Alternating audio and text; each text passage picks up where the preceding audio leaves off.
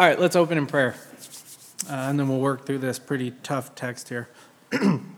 Lord, we thank you for your word. We thank you for the gospel story that we read in it. We thank you for the good news that you are our Savior and that through your death we have been redeemed, we've been justified, we have been brought together as your children. And that your death has created this family that we love so much. And so, Lord, this is a tough text to read and, a tough part of the Bible to get through. And I just pray that you would help us to look at it with kingdom eyes, help us to read this text as your Holy Spirit illuminates it to our hearts. So we pray this in your name. Amen. Amen. All right, let's start my timer. There we go. So there's a great book that someday you should all read, but it'll take you a while to get through it. It's a book, it's by this guy, this British pastor. I like British guys. I don't know why, I like reading British sermons and stuff because they're not all worried about all the same things Americans are worried about. It's interesting. They have like a slightly different perspective. So there's this British pastor from back in the day. His name was John Stott, and he wrote one of my favorite books of all time. It's called The Cross of Christ. And in this book, he goes through why did Jesus die, a lot of this stuff. At the beginning of his book, though, like the intro, I want to read this to you. I don't have a slide for this. I'll just read this. It says, every religion and ideology has a visual symbol which illustrates a significant feature of the history or beliefs. So the lotus flower, for example, it was used by the ancient Chinese, Egyptians, and Indians, and is now particularly associated with Buddhism. It's because of the wheel shape. It's thought to depict either the cycle of birth and death or the emergence of beauty and harmony out of the muddy waters of chaos, right? You've seen the lotus flower symbol.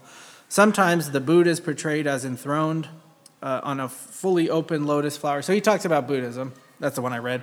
But I won't read you the whole thing here. But then he goes into other ones. He talks about Islam, right? What's the symbol of Islam?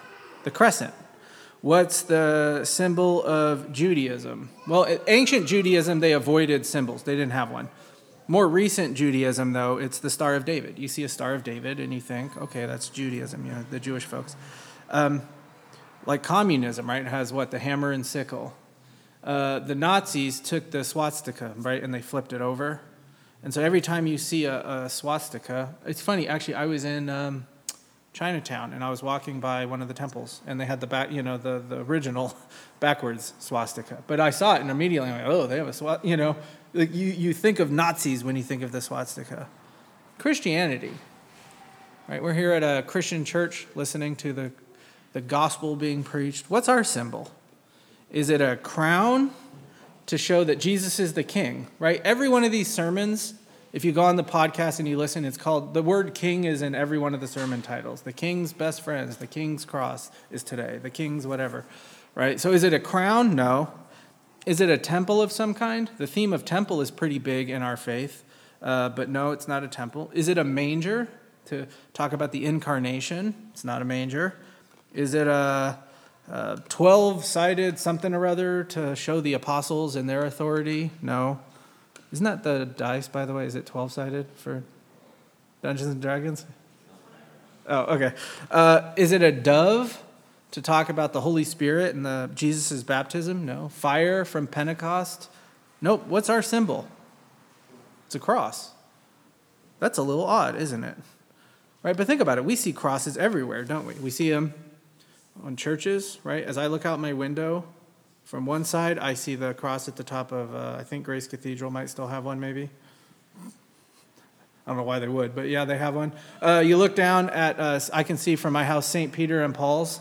They've got the two crosses at the top of the steeples there. You see them everywhere. Churches, tattoos, a lot of cross tattoos. You see it on, jewelry. People have crosses all over jewelry. Gravestones are crosses. A lot of gravestones have crosses on them. But think about it. It's kind of a weird symbol, isn't it? It was an instrument of oppression. It was an instrument of torture. The cross was an instrument of humiliation. And for some reason, this is the part of Christianity that we're like, it's going to be our symbol. This is our crescent. This is our lotus flower. Right? This is our Star of David. It's the cross. What does that tell you about us? That's what we're going to talk about today. Why is the cross so key, so central? So we're going to work our way through this passage. We've got a lot of verses today. Remember, when I talked about, by the way, going through the book of Luke together, what I said was there were different ways we could do it. And we actually did it the medium way, meaning we could have done this. This is like, 70-something? 75 or 6? We could be in like the 110 if I really skipped a few. Like there were a few where this is one of the ones where we're going to read a couple of stories kind of all together. So we could read the part where he talks to the women. We could read just the part where he talks to the thief on the cross. We could read just the words he says. But we're going to kind of take the whole thing because I want to talk about the whole story of the cross. So verse 26, chapter 23, verse 26. As they led him away, they seized one Simon of Cyrene, who was coming in from the country, and laid on him the cross to carry it behind Jesus. So if you remember, last week we left Jesus with the Pilate has now given him the death sentence, washed his hands, take him yourselves and crucify him, which also doesn't make a lot of sense because the Jewish guys don't crucify Jesus, the Romans do. Take him and crucify him, but use my soldiers and my stuff and do. So Pilate now is sending Jesus to be crucified. And they led him away is how this starts. So this is what would have happened. We're going to get into some gory details today. So just a heads up, this is a PG-13 sermon today. This is what would happen. So Jesus has been flogged. He's been beaten up all night. Every group of soldiers he came to was thumping him and stomping him and, who hit you? Right? That's bad enough, just getting beat up like that. But then after that, they take him and they tie his arms up, and they did the whole flogging with the cat of 9 tails. We talked about this last week, where it had this 9-tailed whip that they would tie pieces of bone into the whip. So it would hit you, and then they would pull it. So Jesus now, his whole chest and his back is thrashed. They would probably try to get the back of your legs too. And so Jesus is weak. He's beat up. He hasn't eaten since the night before. They're probably not giving him a lot of water. This is tough. And what they would do then is they took Jesus and they would tie the crossbeam of the cross like this to his back. So they would tie it to each arm. And then they would force him to then carry the cross. I didn't look it up, actually. I used to know it. I forget. It's like just over a mile from where he would have started this walk to ending it, I think. I could be wrong about that. But, it's a good deal to walk with nothing tied to your back. But this crossbeam weighs 80 or 90 pounds. It's a big piece of wood, right? And so then what happened is Jesus is walking. But you could imagine he's weak, he's hurt, he's in a lot of pain. And every couple of steps, he tries to take a step, and he falls down with the crossbeam, though, tied to his back. Nothing to support himself, right? So he's like falling. He's hitting his face on the ground. After a while, I think these soldiers, they were really good at what they did. This was the execution squad. These were not the soldiers that were out fighting wars. Like, these guys were professional crucifiers. And so they could look at a guy and know, okay, he's about to die. And we don't want this guy to die because we want to crucify him. And so what they did was they untied Jesus from the cross after one of the times, the crossbeams, from one of the times when he fell over. They untied him because they realized he's not going to make it all the way there. He's going to die before we get there. And we don't want him to die before we get there. The whole point of this is to humiliate him for hours and hours on the cross. So they take this guy, Simon, out of the crowd, who was just walking by. And so then they give the cross to Simon. I don't know if they tied it to him or what. It doesn't really say. But he carries the cross for Jesus. Now, this guy, Simon of Cyrene, Cyrene was a town in North Africa. And so a lot of folks say he was like some commentaries and stuff say he was kind of a dark-skinned African guy, North African guy. But Cyrene actually was one of the towns outside of Jerusalem that had the largest Jewish population. So odds are this guy was Jewish, and he was in town for Passover, that sort of stuff. He could have been a black African. We don't really know. But we do know later on in the New Testament, they mention his kids.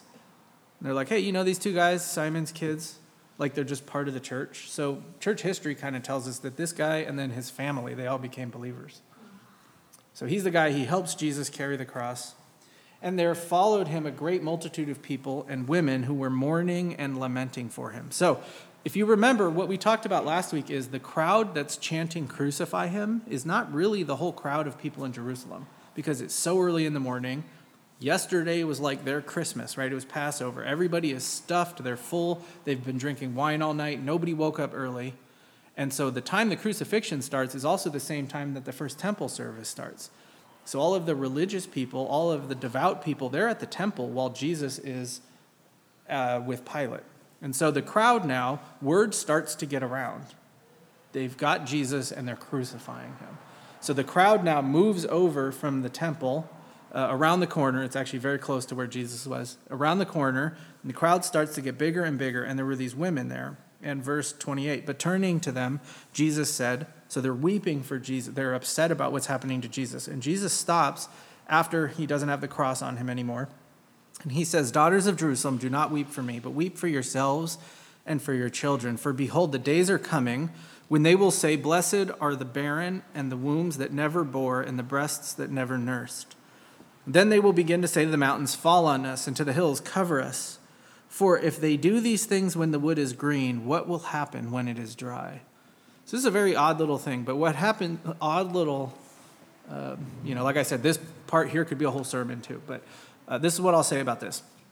Jesus stops, and these women are crying for him, and they're mourning, and he stops and he speaks to them, and what he says is, you think it's bad what's happening to me? We've only reached the tip of the iceberg of what Rome can do. And again, he says, he's basically saying, do you remember just a couple of days ago when I was preaching in the temple and I was teaching and I predicted that in a few years Rome's going to come in and they are going to completely, that was pretty loud, they're going to completely destroy the temple. And so what we're getting here is just like of course, the car alarm is right across the street. Anyway, yeah, you want to shut those doors for a sec? We'll open them in a minute. Never mind. We're good. What was I saying? Oh, yeah. He says, this is the tip of the iceberg of what Rome is going to do. They're going to come in and they're going to destroy. And they're not going to crucify one person. They're going to crucify thousands of people. And you're all going to be suffering so bad that you're going to say, I wish I never had kids because my kids are suffering. And so in the middle of this conversation that you can imagine, the soldiers were not about to let a condemned man stop and chat while he's on his way to the cross. And so you can imagine there was probably some sort of a quit stalling, and they kicked him or hit him with a whip or something. And then Jesus kept going. And so, verse 32. So they keep going to the cross now. 2 others who were criminals were led away to be put to death with him. So this is actually a fulfillment of a prophecy in Isaiah 53. It says, because he poured out his soul to death and was numbered with the transgressors. You see, this is the death that Jesus is dying. He's dying the death of the worst criminals. He's dying the death of the murderers and the thieves and all this stuff. And he's being numbered among them. This is, the song we sing sometimes. We didn't sing it today because there were too many songs already, But death in his grave. On Friday, a thief. Sunday, a king. But this is the idea. He is being treated here as the lowest of the low, as he takes our sin upon him. And when they came to the place that's called the skull, so the other Gospels tell us this place is called Golgotha. Luke kind of translates that, though. The place called the skull, they crucified him and the criminals, one on his right and the other on his left. Okay, so there's a church in Jerusalem. This is the place where Jesus was crucified. This Catholic church. It's not the place. Probably not the place. Most scholars agree that more than likely, this is the place where Jesus was crucified. The hill is still there, and it's a little more worn down than what it used to be, erosion and all that. But can you see the skull in the side of the hill? Do you see it right there on the right? There's 2 eyes and a nose. And underneath, they said there used to be more of a mouth that looked like a skull. Okay, this is probably the place where Jesus was crucified. It's called Golgotha. And do you know what it is now? It's a bus station. There's no church. There's no monument. There's no anything there. This is where, I have a picture somewhere else too, of a lady sitting looking at the skull on a bench waiting for the bus. And she looks like this is where she waits every day for the bus. I kind of like that there's no whole thing here. But anyway, so they led him to this place. The important part is this place is inside the city of Jerusalem now, but back then it was outside the city gates. So they take him outside the city gates, and with the criminals, they crucified him. Now, Luke is really interesting here. All the Gospels are really interesting. They don't explain this at all. There, they crucified him, and that's all they say. They don't explain what that means because everybody back then knew what this was and knew the brutality of this. So I'm going to explain this to you. Humans are awful, right? Every time somebody says people are basically good, I go, are they though? Like, just think of some of the things that humans have come up with over the years. So back in the Middle Ages, they used to do this thing where they would try to torture somebody and get information out of them. And so what they would do is they would take a bowl, and they would tie a guy down. They would take a bowl, they would put a rat in it, and then put it on his stomach. Have you ever heard of this? And then they would put hot stones on the rat. So the bowl would get really hot, and the rat would freak out, and they would start eating the guy. Somebody thought of that. Somebody was like, you know what we should do, Frank? And then Frank was like, hey, that's a fantastic idea. Let's let this rat eat this human being through so he'll tell us whatever we want to hear, so that then we can go kill him. Or the Assyrians, back in like the book of Jonah and stuff, those guys, what they used to do is they would take a guy out, they would bury him to his neck, they'd pull his tongue out, and they'd put a nail through it into the ground, and they would just leave him to die from exposure or thirst or whatever. Again, somebody thought of that. Like, this is what human beings came up with. The Nazis did surgery on people with no anesthesia just to see how long they could last. It's brutal. Vikings. I could keep going. I have a bunch of these. Blood eagle. You know what's a blood eagle? Okay, I'm not going to explain it. That one's too gross to explain, but don't Google it. Right? Like, people are awful. Humanity blows. But at the top of that list of like the nastiest, worst things that people have come up with, right there in that top 2 or 3 worst ways to die in history is crucifixion. The Romans actually didn't even invent it, but what they did was they perfected it. They took this older thing, and it was so bad that the Romans would never crucify a Roman. Right? Imagine having a punishment that's so bad that you're like, my kind of people are never going to have to endure this. Cicero said this, who was like a philosopher and stuff. He said, to bind a Roman citizen is a crime, to flog him is an abomination. To kill him is almost an act of murder. To crucify him is what? There is no fitting word that can possibly describe so horrible of a deed. Later on, he would go on to talk about how in Roman society, you weren't even allowed to talk about crucifixion. It was like a thing that the Roman nobles and the fancy guys pretended didn't even happen because it was so brutal, they didn't even want to know about it. The Jews, the Jewish folks in the first century, they hated crucifixion, though, for another reason. In Deuteronomy, 21:23, it says that anybody who hangs on a tree is under God's curse. And so, in addition to the pain and suffering, there's a great deal of shame in being crucified if you're a Jewish person. You are under the curse of God. This is why the leaders didn't stone Jesus like they stoned Stephen a few months later, or years later, whatever Stephen was. Right? Remember Stephen standing before the same guys. I see Jesus sitting at the right hand of God, and they flip out, and they take him outside, and they stone him to death. And Paul was like kind of supervising the execution, right? You know that story? Why didn't they do that to Jesus? Because they needed him to hang on the tree. They needed everybody to look at him and go, no way this guy's the Messiah. That's what they were thinking. He's under the curse of God. And so you see, they hated it for that, but also crucifixion, the Jewish folks hated it because it was the method of execution for the oppressive Romans.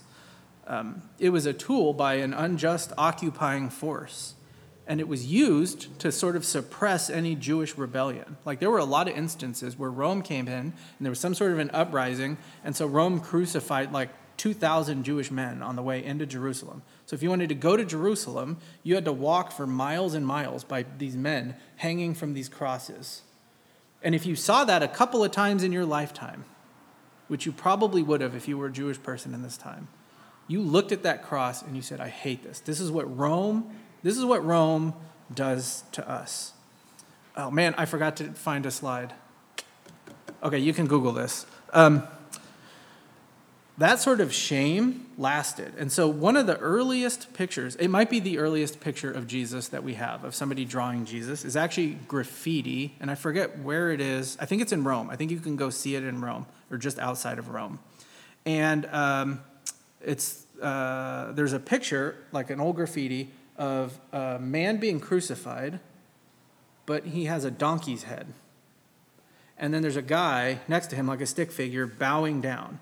And in writing, underneath it, it said, Alexamenos worships his God.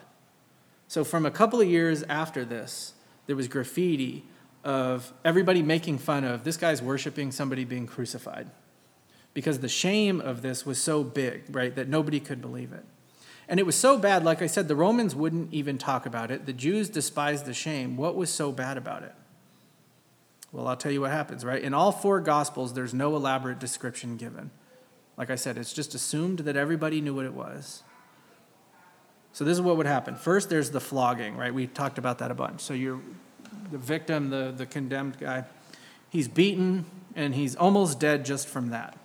Second, there's what we talked about, the carrying of the cross beam to the place of execution. Now, the cross, we don't actually know what it looked like, because there were different ways that this happened. So sometimes it was like an uppercase T, sometimes it was like a lowercase t, sometimes it was an X or even a Y shape, and then sometimes it was just a pole where they would tie you to the top of the pole and then to the bottom.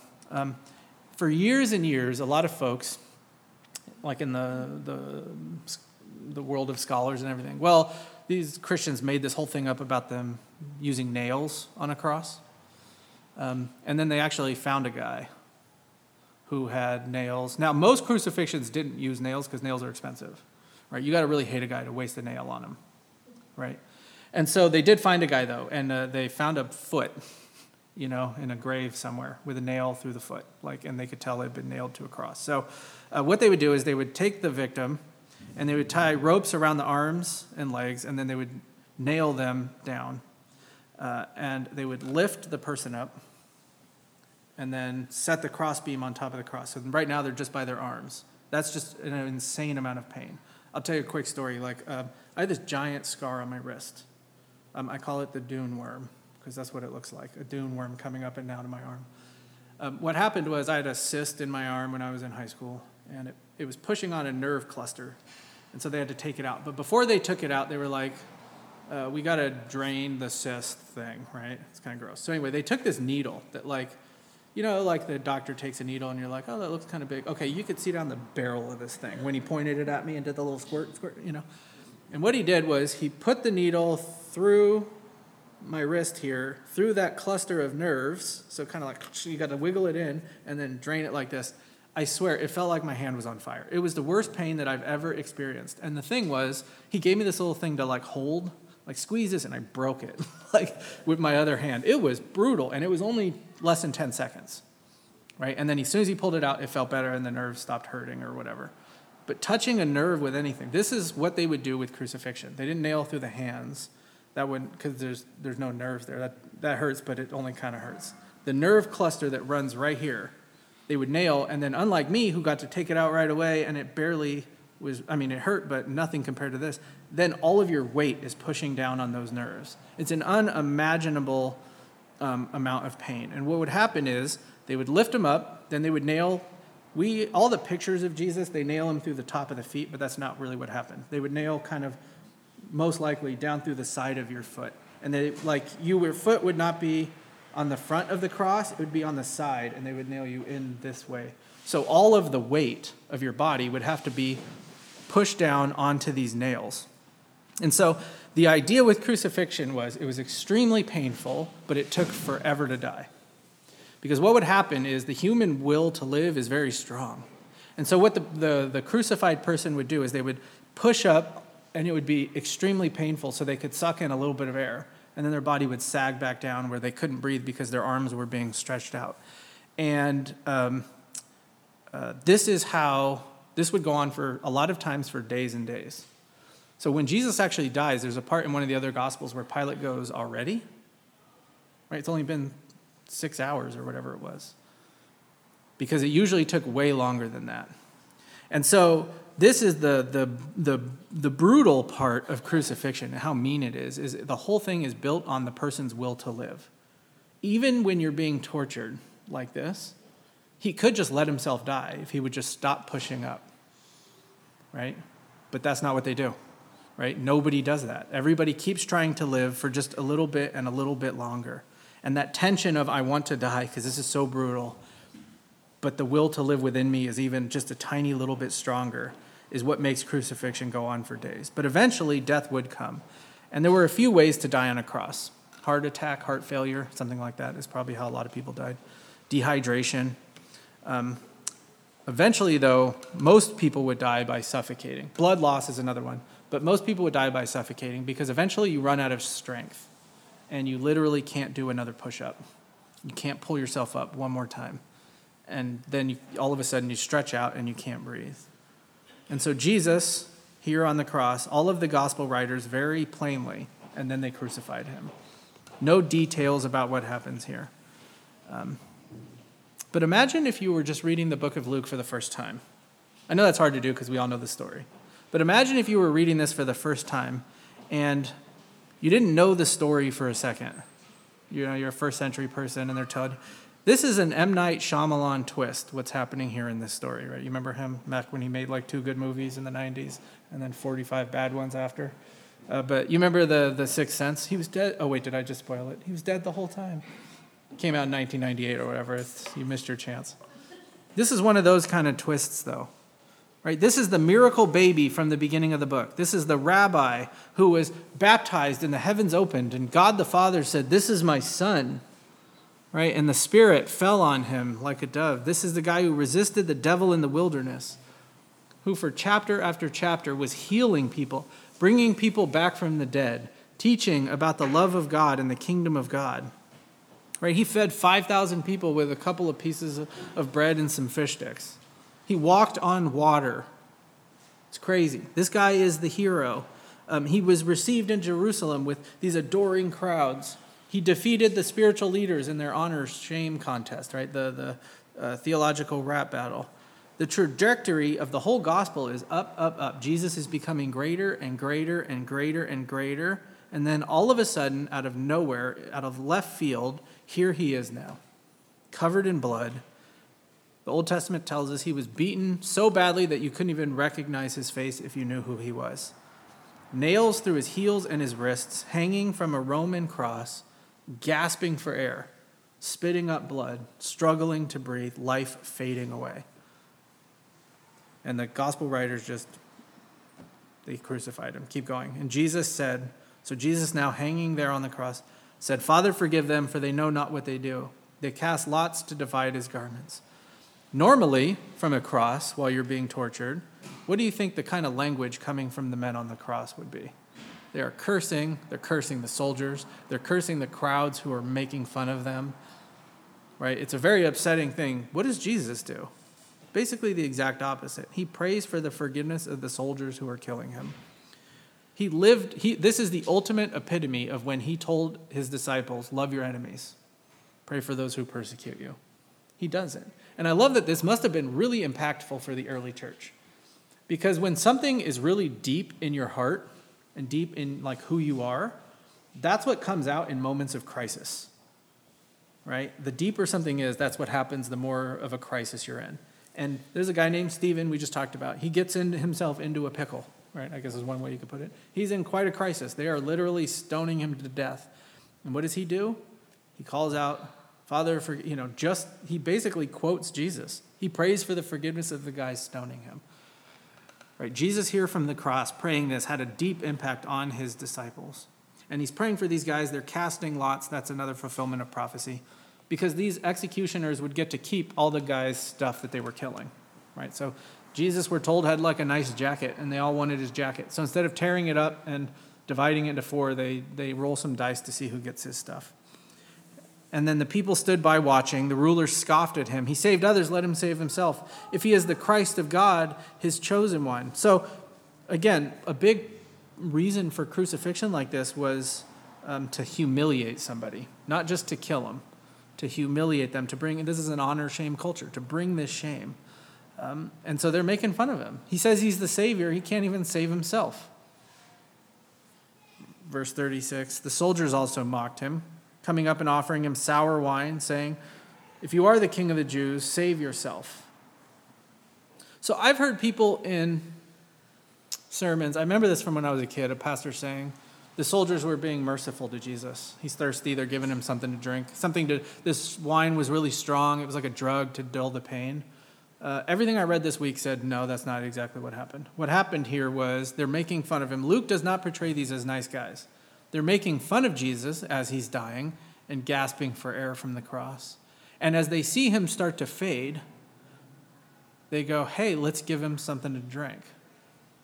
Because giving him something to drink would give him a little bit of strength and make the whole process last longer. And so feeding and giving water to somebody dying on the cross was actually it was bad, right? You're prolonging the torture, and that's what they're doing here. Verse 38. There was also an inscription above him, "This is the King of the Jews." So the Romans used crucifixion as a tool to keep a subjugated people oppressed. That's what they were doing. They want to keep the people down, and this brutal form of execution was how they did it. But they also, what they would do is they would write the crime on a little plaque and put it above the cross, because most of these guys were here for days and days. And they would usually crucify people in very public places, like I said, coming into the city, something like that, where everybody would have to see. And the Romans, the point of this was, we want you to know that if you do this, this is what we're going to do to you. This is how we keep any sort of rebellion down. And so this is Jesus' charge. He thinks he's the king, right? He thinks he's, we can get it, we don't have to get into this. We talked about this last week, but what kind of kingdom and all that. But this is what they write on the thing. I think one of the other gospels says they wrote it in a few different languages, right? So it's written a few times.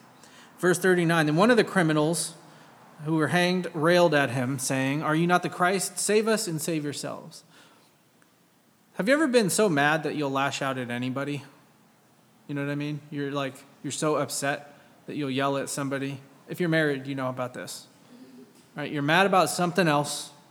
You come home. Can't you do the dishes just one time? Right? But you're not really mad at your spouse. You're mad at somebody else. That's kind of what's going on here. These guys are very upset. They're obviously being tortured the same way Jesus is. Who are they going to lash out at? They lash out at Jesus. One of the other Gospels tells us, though, too, it was actually both of them at first. So at first it was both of the men, and then one of them the second guy has a change of heart, verse 40. But the other rebuked him, saying, "Do not fear God, since you are under the same sentence of condemnation." Do you not fear God, since you are under the same sentence of condemnation? And we indeed justly, for we're receiving our reward for our deeds, but this man has done nothing wrong. So this guy gets it, right? We're getting what we deserve. But again, last week the whole sermon was Jesus is innocent. Right? This is another one of those instances where Luke is making this point very clear. Jesus didn't do anything. And verse 42, one of the most amazing verses in the entire Bible. This guy says to Jesus, "Remember me when you come into your kingdom." Jesus, remember me when you come into your kingdom. I want you to think about this for a minute.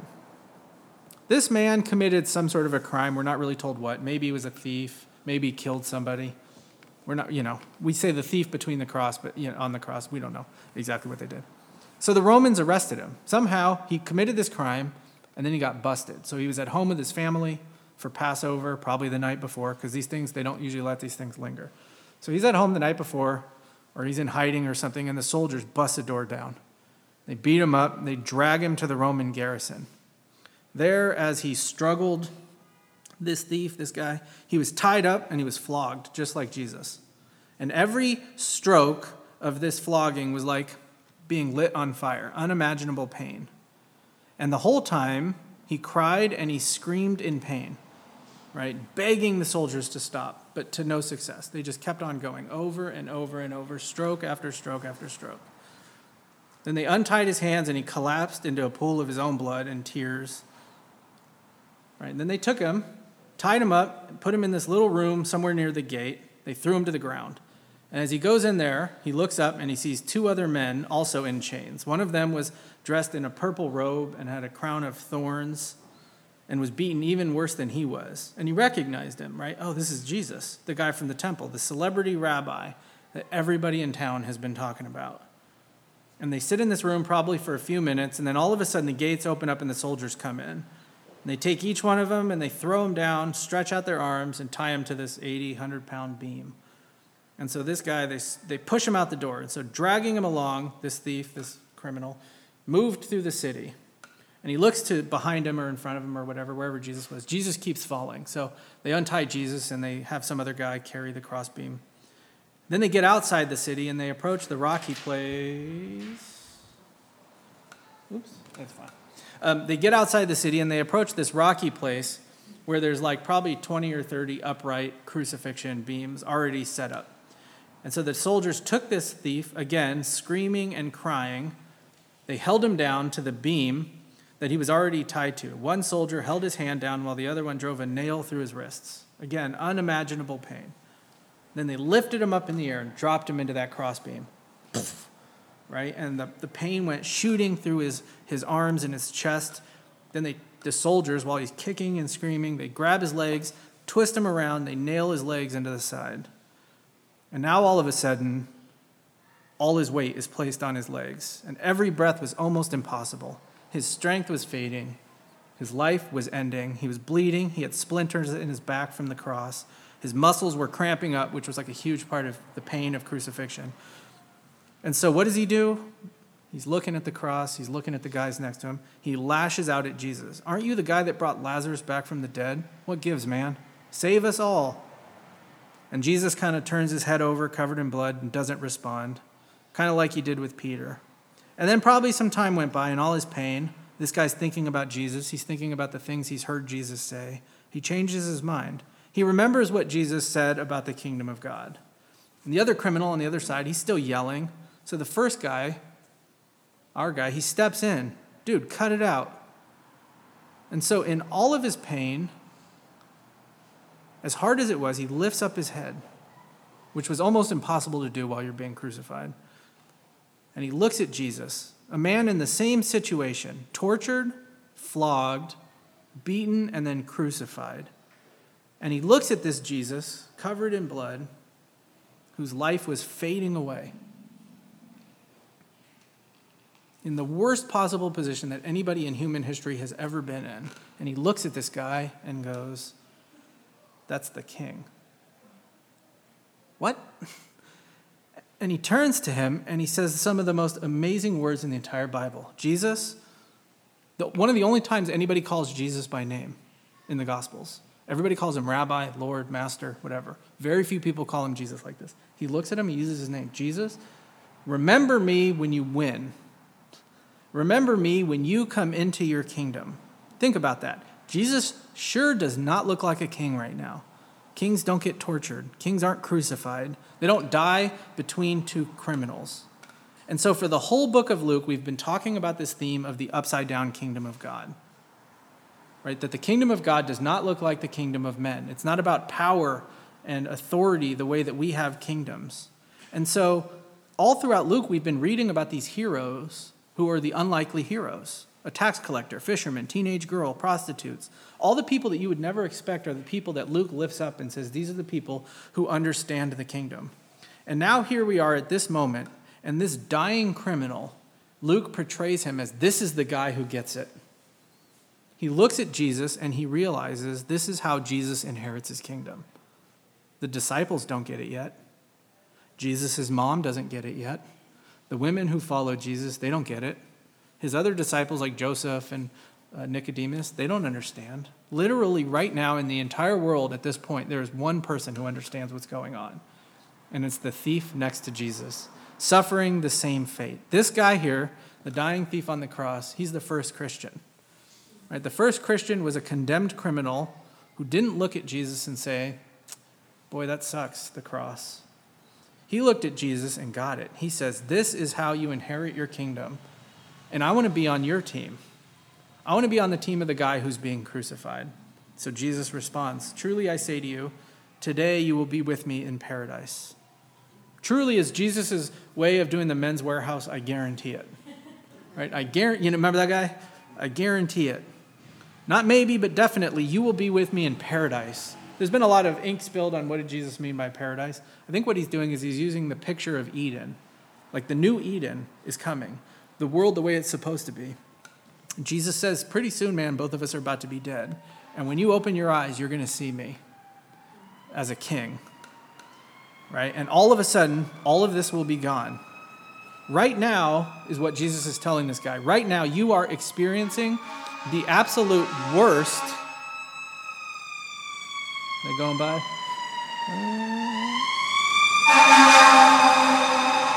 There we go. Jesus tells this thief, right now you are experiencing the absolute worst that the kingdom of Babylon has to offer. But pretty soon it's all going to be gone. The pain, the suffering, all of this Babylon kind of stuff, it's gone. And you're going to experience this new and better kingdom. What a beautiful promise. And then verse 44, it was about the 6th hour, and there was darkness over the whole land until the 9th hour, while the sun's light faded, and the curtain of the temple was torn in two. So now we're at about noon or so, and there's these two very weird out-of-place events. The first is darkness. Now, some people, maybe there was an eclipse and stuff, but it's like scientists can do math, right? There was no eclipse, right, at this time. That's not a thing that happened. What was going on here? Well, one, I want to point out, it doesn't say that it was like nighttime. It just said it got darker. And you're like, well, that can't happen. It's the middle of the day. Except, remember this? It totally happens. We've all been in the middle of the day. I took this picture at like 3 o'clock in the afternoon. Do you remember this? If I said to you all, darkness covered the land of San Francisco, you'd all be like, oh yeah, I remember, right? So I don't know what happened. Somehow, darkness covered the land. The second thing is that the temple curtain, that was like what, last year? 2 years ago? 2 years ago, 2020, yeah. He says the temple curtain was torn in two. So we don't have time to get into this a ton, but we've talked about this before, right? But the presence of God lived in the back of the temple above the Ark of the Covenant, even though they didn't have the Ark at this point. But there was an area called the Holy of Holies. The idea was this is where God's very presence lives. There was this big, thick curtain, curtain, right, that separated the presence of God from the people. And the idea was if you go into the presence of God, you'll die from the holiness. At the death of Jesus, one of the other Gospels tells us the curtain was torn from top to bottom. It's symbolic. It makes a lot of sense if you know anything about this. Now the presence of God, because of the death of Jesus, is available to people in a way that it was not before. And we see then what happens in Pentecost with the tongues of fire, and we don't have time to get into all of that. But anyway, let's get back to this. Then Jesus, calling out with a loud voice, said, Father, into your hands I commit my spirit. And having said this, he breathed his last. This is very odd if you know anything. If you're thinking about crucifixion like we've been describing here, how do you picture somebody dying? They fade away, and then all of a sudden they're dead because they run out of strength. That's how you die from crucifixion. So to see somebody on the cross, the last thing that they do, call out with a loud voice, is out of place. And the reason Luke tells us this is because it's portraying Jesus as still having absolute control over what's happening. He calls out with this loud voice, Father, and what he does is, like again, I said, who you are at the very bottom of you, the core of you, pops up in times of crisis. And Jesus is in this time of crisis, and what flows out of him a whole bunch of times on the cross? Scripture, right? And this is what he does. He quotes Psalm 31:5. He's calling out for everybody to hear. Even now, as he's dying on the cross, he's trusting his Father. And then he breathed his last. And so with that, the king dies. The man conceived by the Holy Spirit, baptized by John the Baptist, right? Tempted in the wilderness, the healer, the teacher, the rabbi, the master.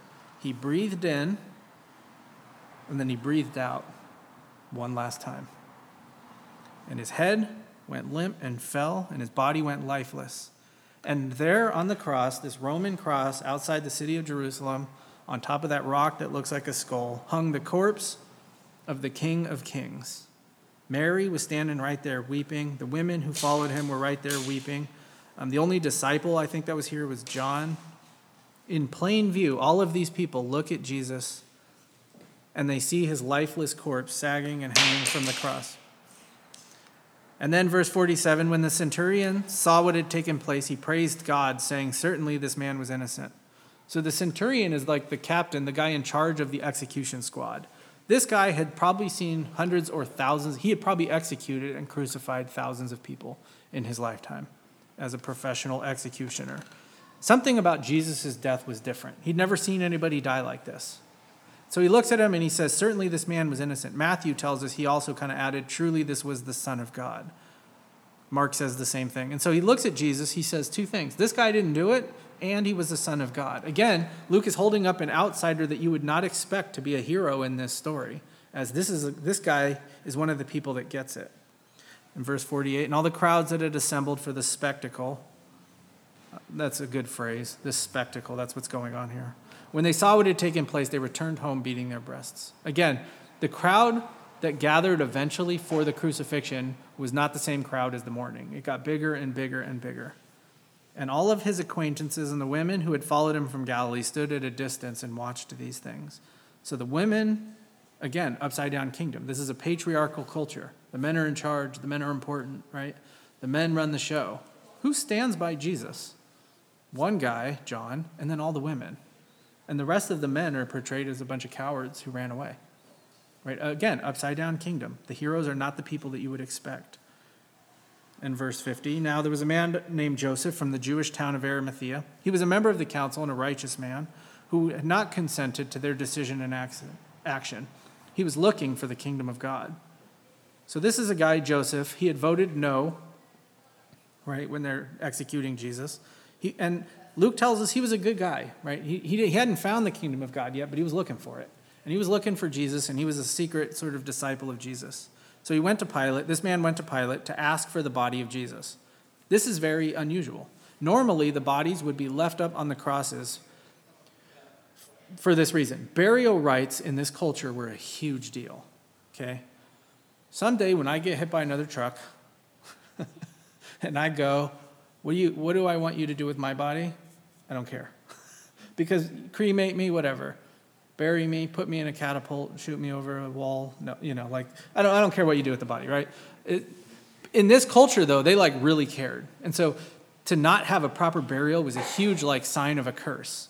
You remember back in the day in Kings, the threat to Jezebel was and then the dogs are going to eat your body. That was the worst thing you could say to somebody. So the idea was they leave the bodies up for the birds to eat. And the vultures to come, the what are they called? Scavengers, that's what I mean, to come get and to eat you. While everybody watched and goes, that guy's cursed by God. And so this guy doesn't want that to happen to Jesus. So in a very unusual move, he goes to Pilate. Remember, he's a council member. He's on the Sanhedrin. So he can go to Pilate and ask. Right? Average Joe Schmo. This is like a senator asking Joe Biden for a favor. I can't ask Joe Biden for a favor. Right? I can't get through to him. Senator probably get through. Right? So he goes, he asks for the body, and so he says, yeah. Pilate says, yeah. And he took it down, he wrapped it in a linen shroud, and laid it in a tomb cut in stone where no one had ever yet been laid. So the tomb is like this hole kind of in a rock that they cut out of a rock. And if you remember, we've talked about this before, but the way these tombs worked is there were kind of like a shelf or two for the bodies, and then there were these holes in the wall where after time you would put a body in there and you would let it decomp. Then you'd go take all the bones a few years later, put them in a box, and it's called an ossuary box, and then put it in the wall, right? And so they have these tombs still where you go into the tomb and there's all these boxes in the wall, right? So they put Jesus in one of these tombs. It was Joseph's tomb, because even though he's from Arimathea, he's on the council, he probably lives in Jerusalem. He spent a lot of money to have this tomb built for him and his family, and he gives it to Jesus here. Jesus is like, hey, man, I only need to borrow it for a few days. Wait, spoiler. Right? But they put Jesus in the tomb, and they wrap him up like they're supposed to. It was the day of preparation, and the Sabbath was beginning. The women who had come with him from Galilee followed and saw the tomb. Some people are like, they found the wrong tomb. Luke specifically puts in there, they watched where they laid Jesus, and how his body was laid. These women knew exactly where this tomb was. They helped put it all there, put Jesus' body there. Then they returned and prepared spices and ointments. On the Sabbath, they rested according to the commandment. So this is what happens now. Friday evening is coming. Jesus dies sometime, I think, around 3 o'clock. Sabbath, so it took time to go get the permission from Pilate. So as they get the body in the tomb, it was right before Sabbath starts Friday night. They don't have time to do all the Jewish burial rites and rituals and everything before Sabbath starts. And so because they're observant Jewish people, and these are godly women, they have to wait to do all this stuff. So Sabbath ends Saturday night, right? But it's going to be dark. So they're like, we got to wait till early Sunday morning. And what we see in the next thing is as soon as light comes, boom, they're at the tomb, right? They're ready to go. And so that's where we're going to leave Jesus now until January. So what we just read was absolutely gut-wrenching, right? The hero of our story, the king, is taken outside of the city and he's brutally executed. But this isn't exactly a tragedy. As sad as the story is, it's not really a sad story. As unjust as the death of Jesus was, it's also one of the best things that ever happened. See, this was God's plan all along. Let's go all the way back to Genesis, where this is the curse to the snake, right, to the serpent. After he tricked him into Adam and Eve into sinning. This is what God says. I'll put enmity between you and the woman, between your offspring and her offspring. He shall bruise your head, and you shall bruise his heel. So this is what God says to Satan. Someday, I'm going to send this guy. He's going to be an offspring of the woman. He's going to be a human being. And you're going to think you got him, but you didn't get him. You're going to think you won, but no, it's actually the other way around. You're going to hurt his foot, he's going to step on your face. Right? That's the new John version.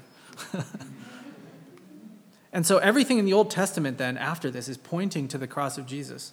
Right? The story of Abraham taking his son up the mountain, but then God provides the lamb. The whole story of David and Goliath. David goes out and representing all the people, he wins the battle for everybody else. Jonah Jesus uses this one specifically. Jonah goes down into the depths, and then he comes back up bringing salvation with him. The lamb at Passover who was sacrificed so everybody else could live. The whole then sacrificial system. All of this stuff was pointing to Jesus, right? The salvation by the blood of another. Then there were like specific prophecies that talked about how Jesus would die. He was pierced for our transgressions, crushed for our iniquities. Upon him was the chastisement that brought us peace, and with his wounds we are healed. And we like sheep have gone astray. We've turned every one of us to his own way. And the Lord has laid on him the iniquity of us all. You see, the death of Jesus was the plan of redemption. For the Lord, like for the Father, to lay on Jesus our sins and then to pour out his wrath on Jesus.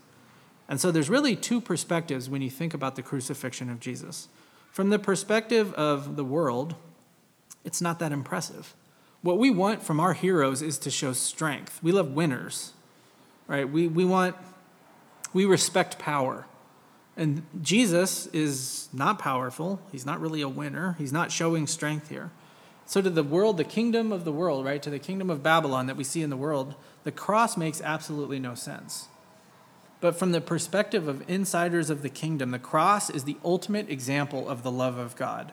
The way that Jesus dies is the ultimate example of the upside-down kingdom, of kingdom victory.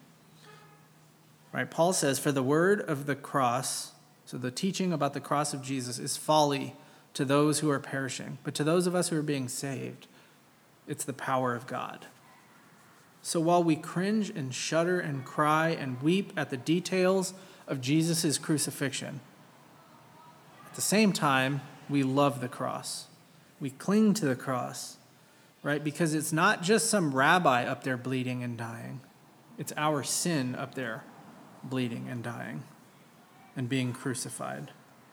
Galatians says this, so I've been crucified with Christ. It's me up there. It's my sin up there on the cross. It's no longer I who live, not the sinful part of me who lives, but it's Christ who lives in me. And the life that I now live in the flesh, I live by faith in the Son of God, who loved me and gave himself for me. That's what happens. Jesus gave himself for us. And so the big lesson is this. You're born a sinner, and you have lived your entire life in rebellion against your Creator. But because of the cross, because of the pain of the nails shooting through Jesus' nerves, because he couldn't breathe, because with every